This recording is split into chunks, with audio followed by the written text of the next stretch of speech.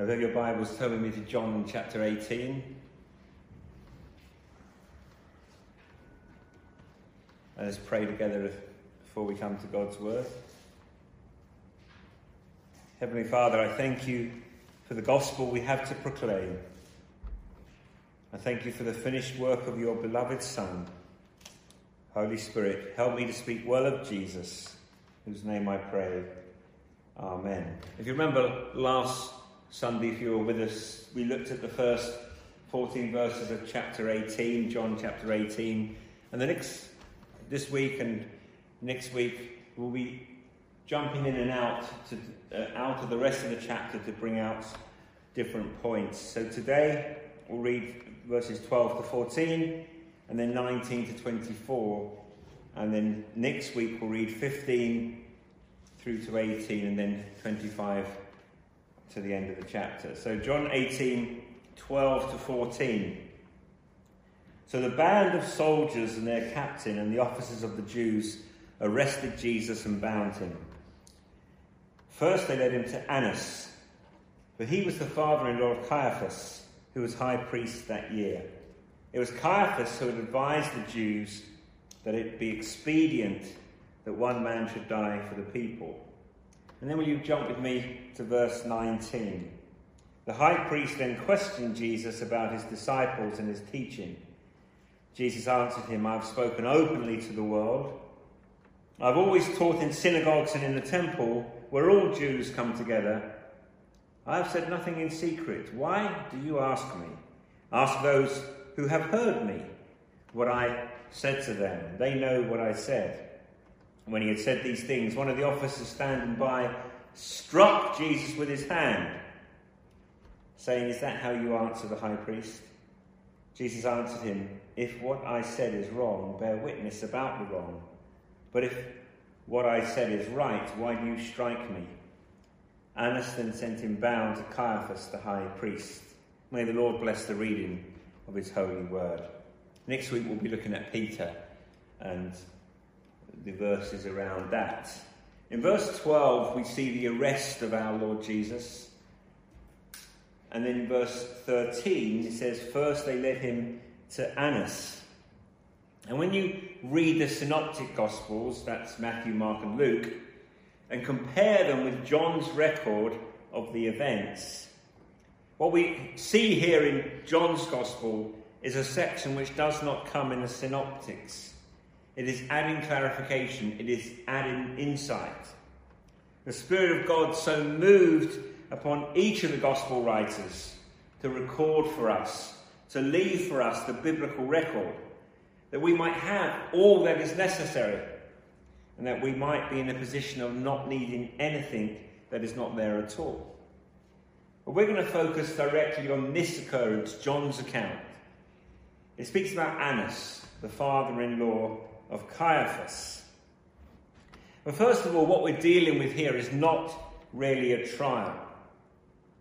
But it's a trial in the sense that someone has been called to give an account for certain things. Someone is in a position of judge or jury, accuser. But it's actually a mockery. Let's never forget that. It's a mockery. One commentator said this, in the annals of jurisprudence, no travesty of justice ever took place that was more shocking than this one. So what we're dealing with in the trial of Jesus is a travesty of justice. We're infuriated at injustice, aren't we? There's nothing that winds me up more than injustice. Or if I think somebody is suffering injustice. And that is, I guess, right, because it's a sense of right and wrong. A sense of moral purpose. Therefore, when we encounter injustice, we're quick to detect. The people in John 18 are not arbitrary judges of Christ. They are his accusers. So let's try and deal with these verses just by asking three questions. What do we know of the accusers? I hadn't looked at it in the same detail before this week, and I found it very interesting. What do we know of the accusers? Secondly, why should this be ruled a mistrial? Technically, why should this be ruled a mistrial? And finally, what do we learn from our Lord's Christ's example? So what do we know of the accusers? Well, the first guy we meet is Annas. Now, Annas was the ruling power in Jerusalem.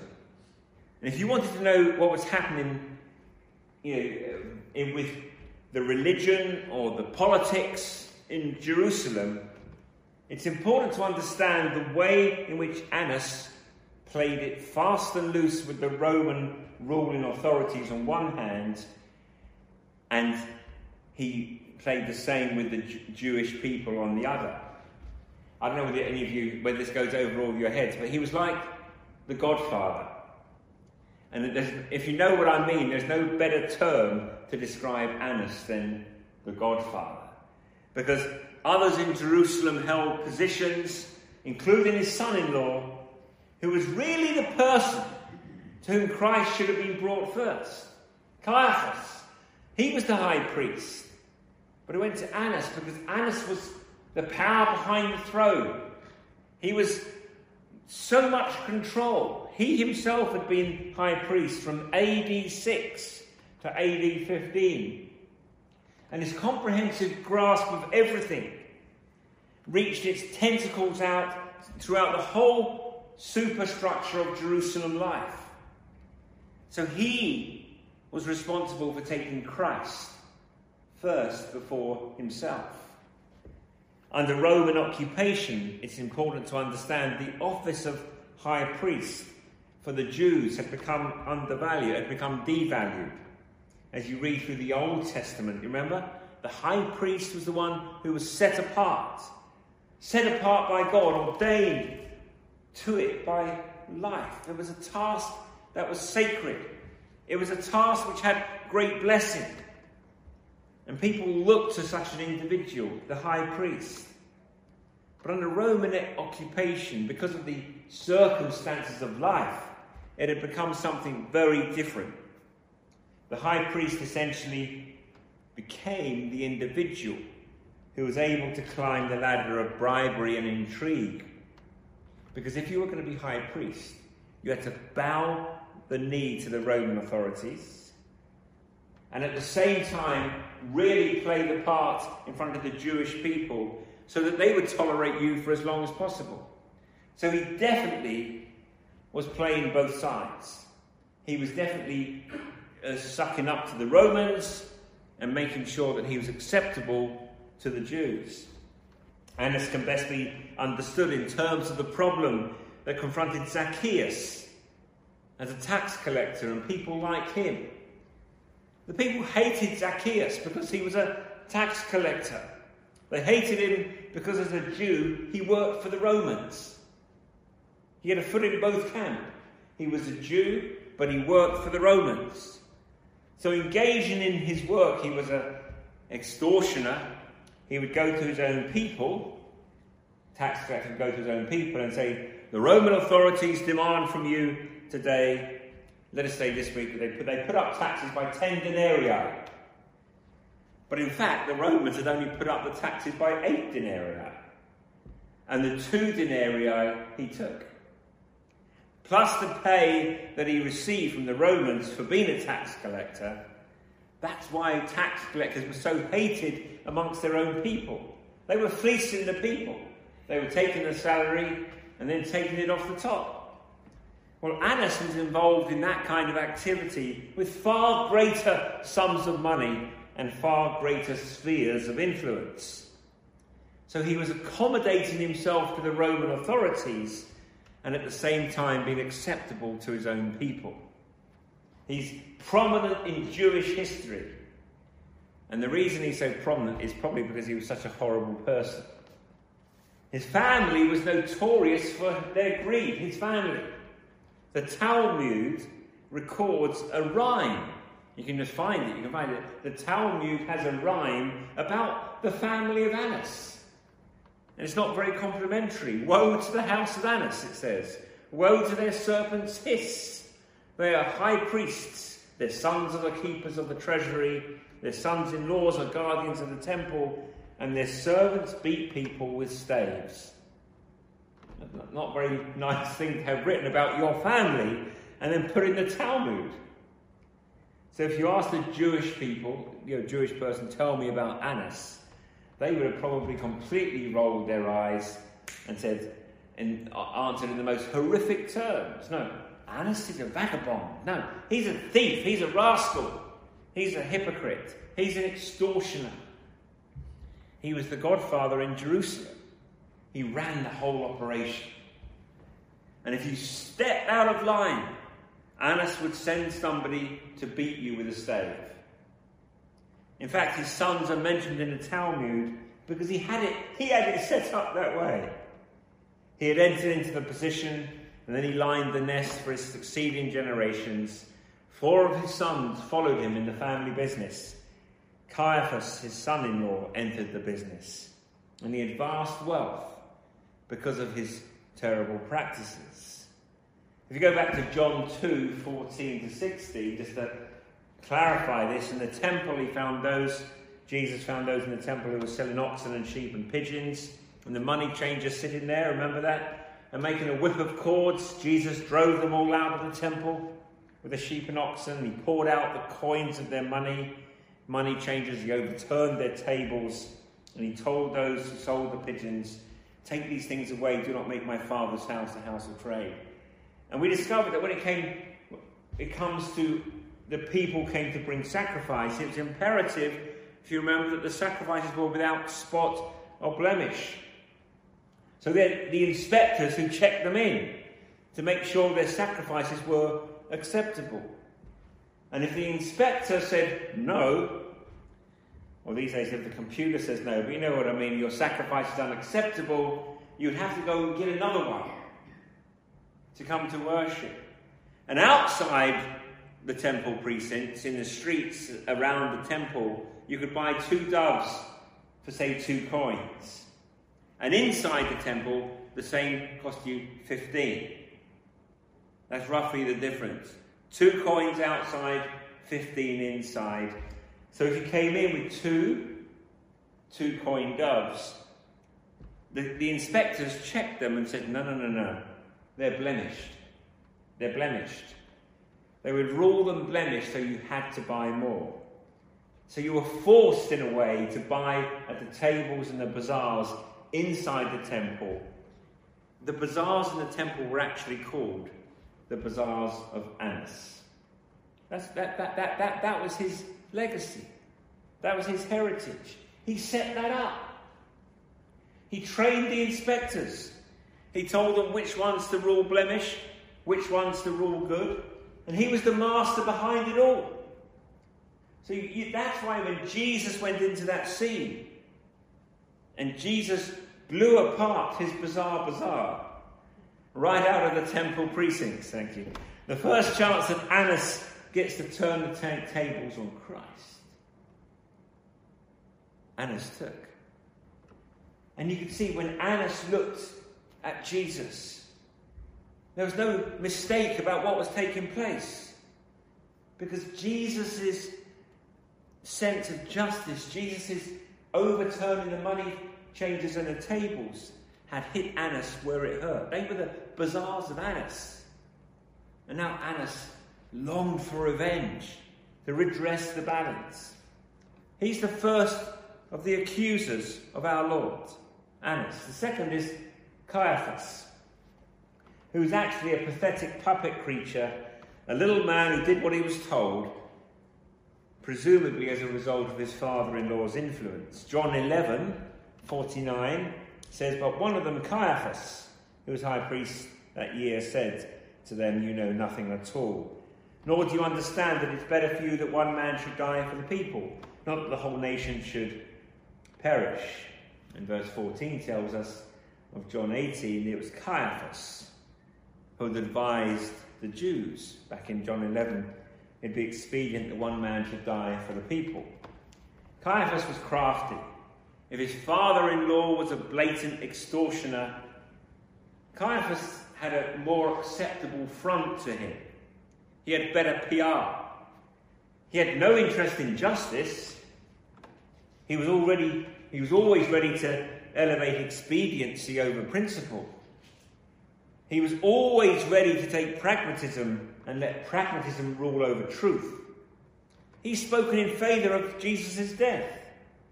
So no matter how high-sounding his statement may sound to us, what essentially Caiaphas was saying, let us kill Jesus Christ. And that way we will save our hides before the Roman authorities.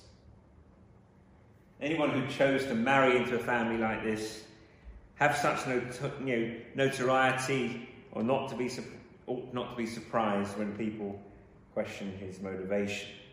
And when you read about the character of Caiaphas, you discover that he actually was rude, sly, manipulative, and a hypocrite. Matthew 26, verse 65, records, then the high priest, as Caiaphas, tore his robes and said, he's uttered blasphemy. What further witnesses do we need? You have now heard his blasphemy. The tearing of Caiaphas' robes was a sign of sadness and disappointment. Was Caiaphas sad when Christ was about to be crucified? He was delighted. So on the outside he tore his robes, making people think he was sad. But inside he could not have been any happier. Because the Lord Jesus represented to Caiaphas an obstacle to his popularity, an obstacle to his glory, an obstacle to his prominence. Caiaphas, like his father-in-law, wanted rid of Christ. Annas was corrupt. Caiaphas was crafty, a conman.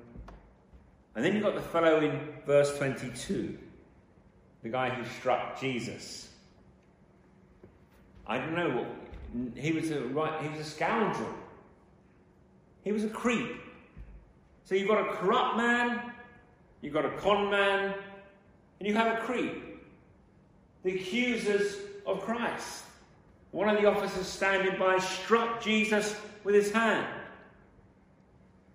If it was an ordinary man in the place of Christ, and even an ordinary man who was guilty would not have been deemed worthy to be treated in the way that Jesus Christ was treated.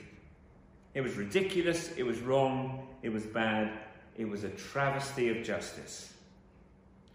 Who is this underling who went down in history at John 18, verse 22? Did he want a promotion? And by striking Jesus, he put himself in the line for promotion? Was he trying to exploit the situation for his own advantage? Probably. And what I want you to see is that Annas has his successors, Caiaphas has his successors, and the guy from John 18:22 has his successors. People who are prepared to jump on the bandwagon at any point. They blow hot, they blow cold. Whatever is necessary in order to achieve their own ends and to set them forward. He stepped forward and he smashed our Lord straight in the face. The Greek carries with it at least the possibility that he used one of those staves that we read about or talked about. He may have even taken a stave and crushed it into the face of Christ. The sinless one, whose hands were bound. Is that right? Is that justice? And we're not dealing with a common criminal. We're dealing with the sinless Christ. So what do we know of these accusers? Each of those accusers have their successors. People who, for the same reasons, have heard the word of Christ and have turned their backs. People who've turned their backs to indulge their greed. People who've turned their backs on the things of the Lord because they want to be popular. People who've turned their backs because they want to be acceptable. Have you ever turned your back on Jesus for any of those reasons? People who've heard the word of Christ, gone out into the world, and by following Christ, it cost them. It hit them in the pocket. And they said, I'm not having that. And they were on their way. Or Christ, following Christ meant that they would have to give up their ego or give up their popularity. I want no more of that. Or the pathetic people who would smash him in the face for some lousy promotion from a lousy high priest. One day, they and their successors will stand before the risen Christ and give an account. That's the first thing, the accusers. So why should this be ruled a mistrial? There are a number of technical reasons why this was no trial. Why it should never have been given credence. Under Jewish law, no trial that ended with the sentence of death could be conducted at night. It was not possible. You couldn't conduct a trial in the night that carried the penalty of the death sentence. This trial took place between 1 and 3 in the morning. It was technically incorrect. It was a mistrial. Secondly, the arrest was a result of bribery, the blood money of Judas. Thirdly, Jesus is called upon to incriminate himself when the high priest Annas came to our Lord and says, "Now I want you to answer these questions." Jesus says, "I do not think I should be the one answering these questions." Verse 21, "Why do you ask me? Ask those who have heard me what I said to them. They know what I said." It was illegal for them to ask Christ to incriminate himself out of his own mouth. Jewish law said the defendant did not say a word until the witnesses had been presented and had spoken the case against him. It was their responsibility. It was the accuser's responsibility to produce the witness, not Christ's responsibility to demonstrate his innocence. Fourthly, in the cases of capital punishment, Jewish law did not allow the sentence to be carried out until 24 hours after the judgment had been given. Why do you think they were doing this in the middle of the night? Why do you think they were rushing this through?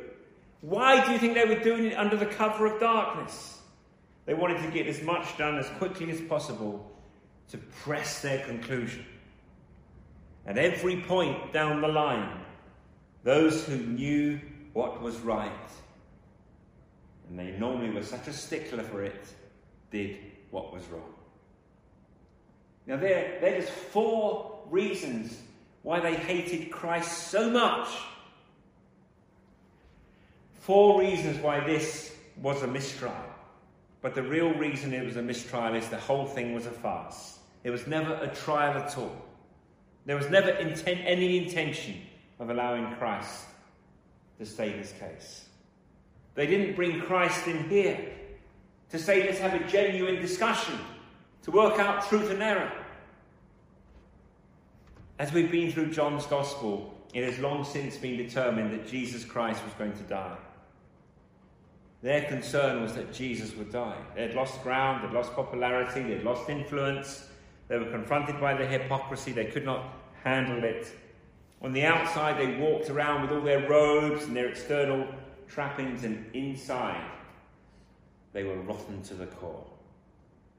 They were full of vengeance inside.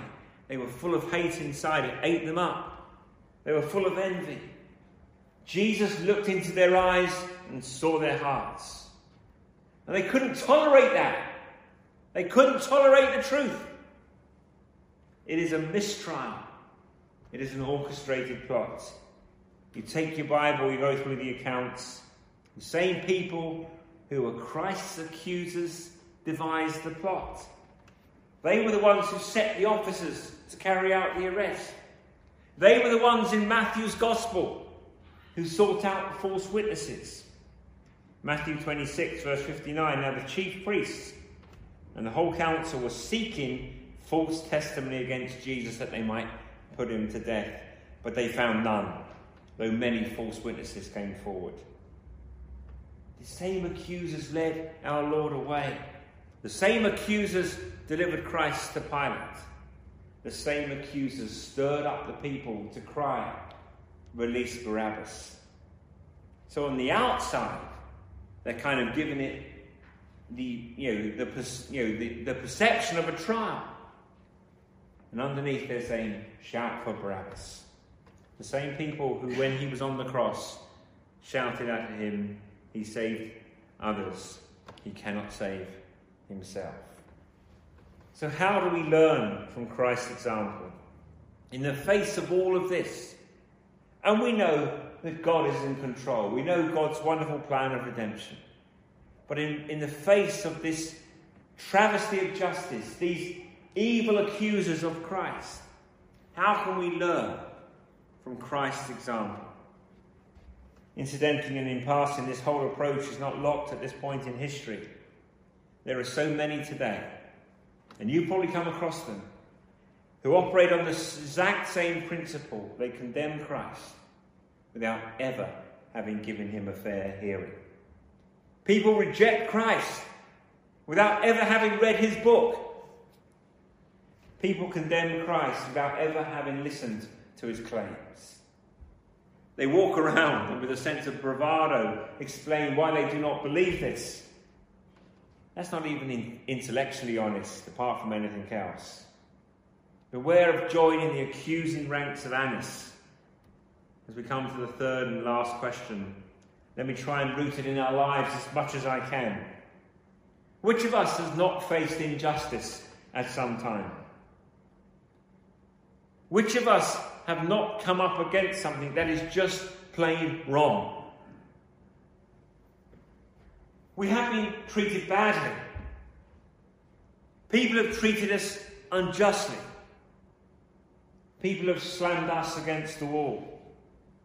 Maybe at school, university, or in business, or in the family, or maybe even in a Christian organisation. Many of us, as children, thought we had great injustices poured upon us, perpetrated by our high priest mothers and our Annas fathers. I'm joking. That's probably not injustice. Although I would say, I learned this, hopefully, that fathers and mothers need to learn to say sorry when they were grumpy for being grumpy, and when they have been guilty of injustice. You think, what? No, it's okay. But we all know what it is like to be treated unjustly. We do. When someone's been unjust to us or unkind, and from within, there is that great stirring to vindicate ourselves. That sense, this is just not right. I will get him back. I'll find a way to do it. And the world says, go, go, go. The whole value system of life is structured in such a way. Go. We have all the ammunition you need to get somebody back. What is the Christian response in the face of injustice? What is the example of Jesus Christ to us? Let me summarize it for you. First of all, there's a wonderful lesson here in integrity. Annas' question is more concerned with Jesus' apparent success rather than his teaching. I don't know whether you picked it up, verse 19. The high priest then questioned Jesus about his disciples and his teaching. The inference is that Annas' question to Jesus, how many do you have? How many people do you have? How many followers do you have? Rather than about what he's saying. That's parcel today as well. People don't ask very often what you're saying. Some do. They ask you how many do you have in your church? Numbers. But Jesus doesn't talk in those terms. What does Jesus talk about? He talks about teaching when Jesus replies in verse 20. Jesus says, let us talk about the only thing that really matters. Verse 20, Jesus says, I've spoken openly to the world. I've always taught in the synagogues and the temple where all Jews come together. I have said nothing in secret. Why do you ask me? Ask those who have heard me what I said to them.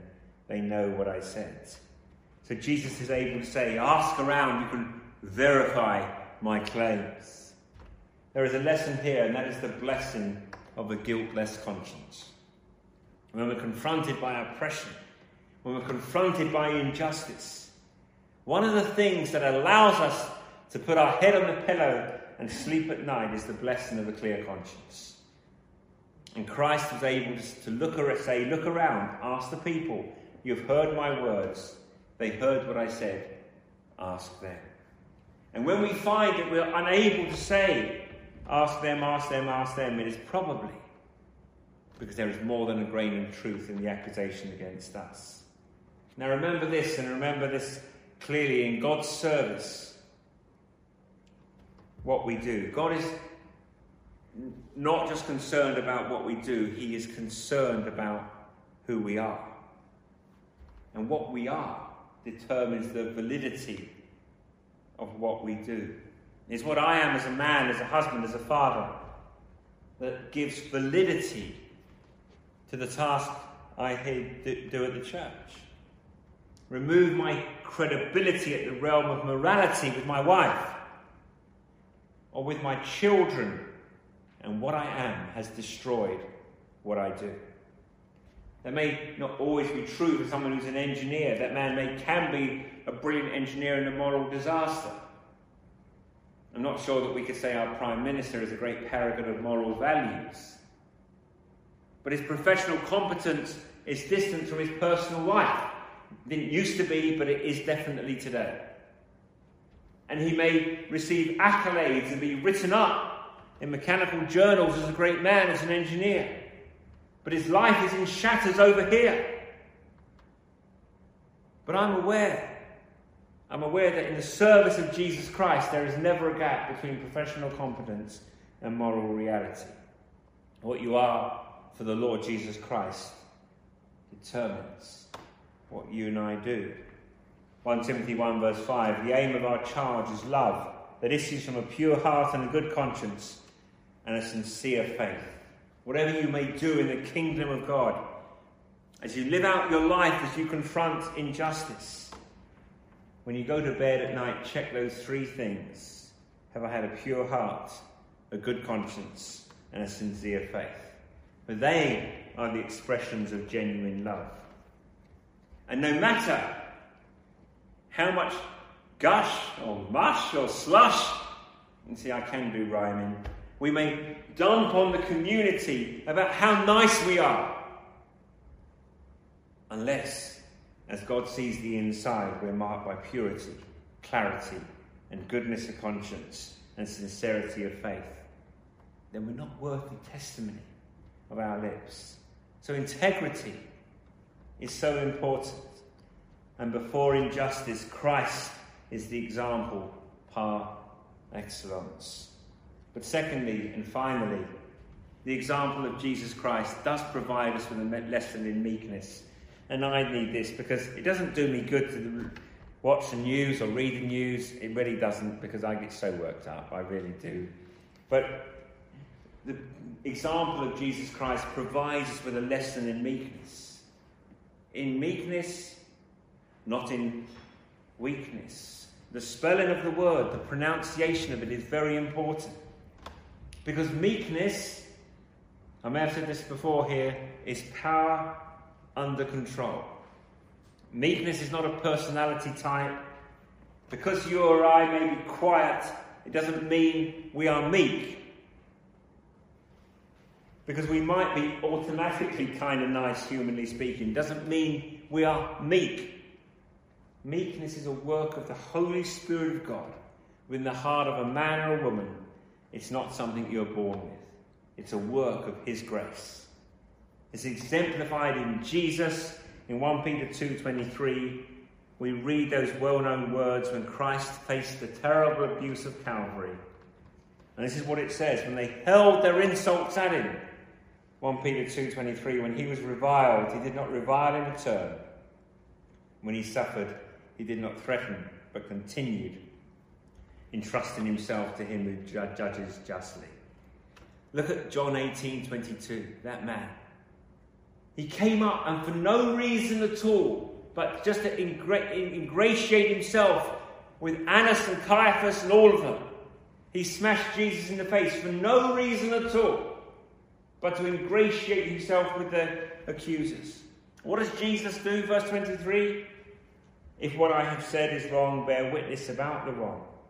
But if what I have said is right, why do you strike me? Do you think the handcuffs were what kept him in check in that moment? Do you think it was because his hands were tied behind his back? Otherwise he might have done something? No. No handcuffs will ever be able to control the impulsive power of our wicked, wretched, unbridled humanity. We cannot handcuff ourselves into meekness. We cannot grit our teeth and make ourselves meek. It seems to me this must be learned on the pilgrimage of life. And as we go through our journey, we need to long that we'll be made more like Jesus Christ, more like him. We know it, don't we? He could have called 10,000 angels. He could have taken that man out. And he could have put him somewhere else, even if it was just here. He could have just moved him just a bit away. But Jesus did not do that when he was insulted. Jesus never insulted back when they were unkind to him. When they thumped him, he didn't thump them back. But he was the one who in the temple precincts earlier recorded for us in Matthew is the one who tells the Pharisees what they are. Matthew 23 verse 27. Woe to you, scribes and Pharisees, hypocrites, for you are like whitewashed tombs, which outwardly appear beautiful, but within are full of dead people's bones and all uncleanness. That says it so well. Is that meekness? Yes, because meekness is not coming to your own defence, but coming to the defence of God. Not coming to your own defence, but coming to the defence of others. So the concern of Christ in Matthew 23, as he looked on the Pharisees, but what they were doing to God. Woe to you, scribes and Pharisees, hypocrites, for you tithe mint and dill and cumin, and have neglected the weightier matters of the law, justice and mercy and faithfulness. These you ought to have done without neglecting the others, you blind guides, straining out a gnat and swallowing a camel. Meekness is power under control. Meekness is used in the defence of God. Let me summarise it from John 18. Look at this amazing irony. We have an earthly high priest, Annas, Caiaphas, and the other gentleman. I don't know really what to call him. But look at this man, the earthly high priest. Very little power, climbs the ladder of bribery and deception and corruption, exalts himself, and before him stands the great high priest with limitless power. Christ, the epitome of justice, confronted by injustice. Christ, the epitome of love, confronted by hate. Christ, the epitome of power, confronted by this faltering nonsense. And Jesus provides for us the example that we might follow in his steps. Paul says your attitude should be the same as that of Jesus Christ. And that's a kind of tall order. Well, it is for me. How are we going to do it? Only by the power of the Holy Spirit within our lives. As we rely on the Holy Spirit day by day, as we're in the Word, as we say no to unrighteousness, and we say yes to truth. May the Lord bless the Word, and let us each work out our own salvation with fear and trembling in relation to these things. For his glory. Amen.